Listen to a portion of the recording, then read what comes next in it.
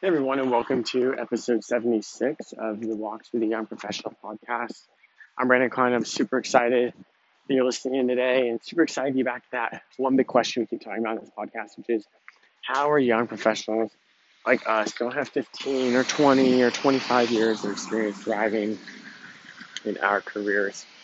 And before I jump into today's topic, I really want to talk with you all about just how awesome it would be and how much it would mean if you just go on to the Apple Podcast app, leave a rating and review, pick number stars, share so much you love the podcast, write your exact feedback, tell me what you think, what you love. It means the world to me, and it also really helps other young professionals just like us to be able to find the podcast on the Apple Podcast app. So with that, go ahead and jump into today's topic, which is really something that has taken me some time to figure out, and it's something that I haven't been really figured out until the past year of my career, because coming from startup world, everything is just very, very impromptu, go, go, go.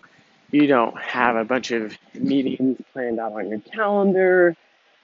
And usually when you commit to doing something, it's because someone just asked you an hour before if you could do it. And specifically, when this comes to the topic of meetings, it was never a big deal to prioritize what meetings I had on the calendar, because again, it was just so impromptu and there weren't actually a ton of meetings.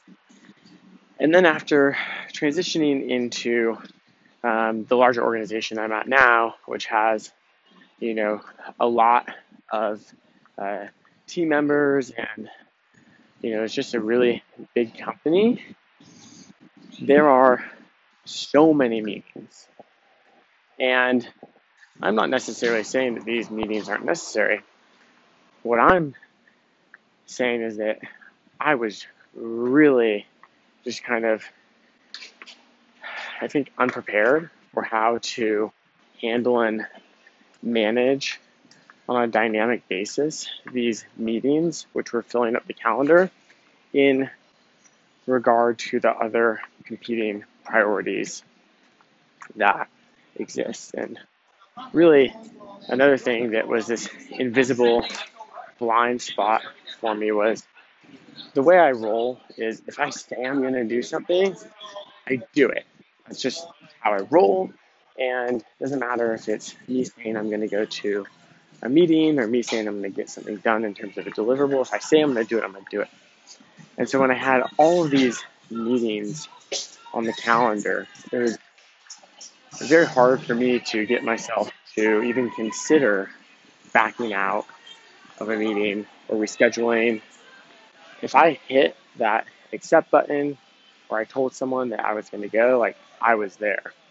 And as the year has progressed, I've had to really challenge myself and be like, hey, if you spend this time, it's not about going to the meeting, it's about if you spend your time doing this, will you be able to get done what you need to get done?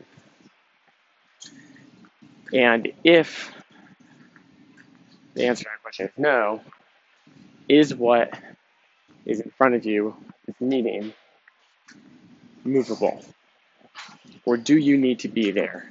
Can you get the same level of understanding from a recap email or following up with a person afterwards? And if the answer to that question is yes, then I've had to learn that it's okay to reschedule meetings to make sure that you can drive as much value for the organization as possible. Because remember, that is your job, that is your responsibility. You have to return as much value on their investment in employing you as possible, which, depending on what role you're in, could mean different levels of business impact or areas. You have to remember that. And if a meeting is getting in the way of you doing it, then it is your responsibility to move that and eliminate the barrier to you fulfilling your end of the obligation. And this took a long time for me to register because I felt like I was maybe hurting someone's feelings, and I was going back on my word because I already said I would go to a meeting, or I just wasn't being a good teammate, and it was just working at me, and it was just hard for me to swallow. And then I said, you know what, Brandon, you have to get over it. You have to prioritize what's going to allow you to, again, deliver the maximum level of value back to the organization and fulfill your obligations that are aligned with the highest priorities right now, today, and move what is not aligned to that. And ever since I have been really actioning this perspective, it has been so much easier to really deliver the maximum value, not only to the highest priority thing, but also to the people I'm having a meeting with, so I can give them my full attention. I can take larger amounts of action at the end of the meeting with the next steps that we're talking about. And above all, at least from what I understand, I can perceive, it has not negatively impacted the relationships I have with my colleagues, my professional reputation, and if anything, it enables the folks who I'm having to reschedule with to understand that I have my priorities in check, I value the time, and I value theirs. So if you're like me and you've had this really hard time swallowing the idea of moving meetings that are really competing for your attention, that should really be placed on higher priority initiatives or projects, then just, I don't want to say just get over it and start, moving your meetings, but, really just let what I just shared with you sink in, because it's had a significant impact on my career and my ability to thrive.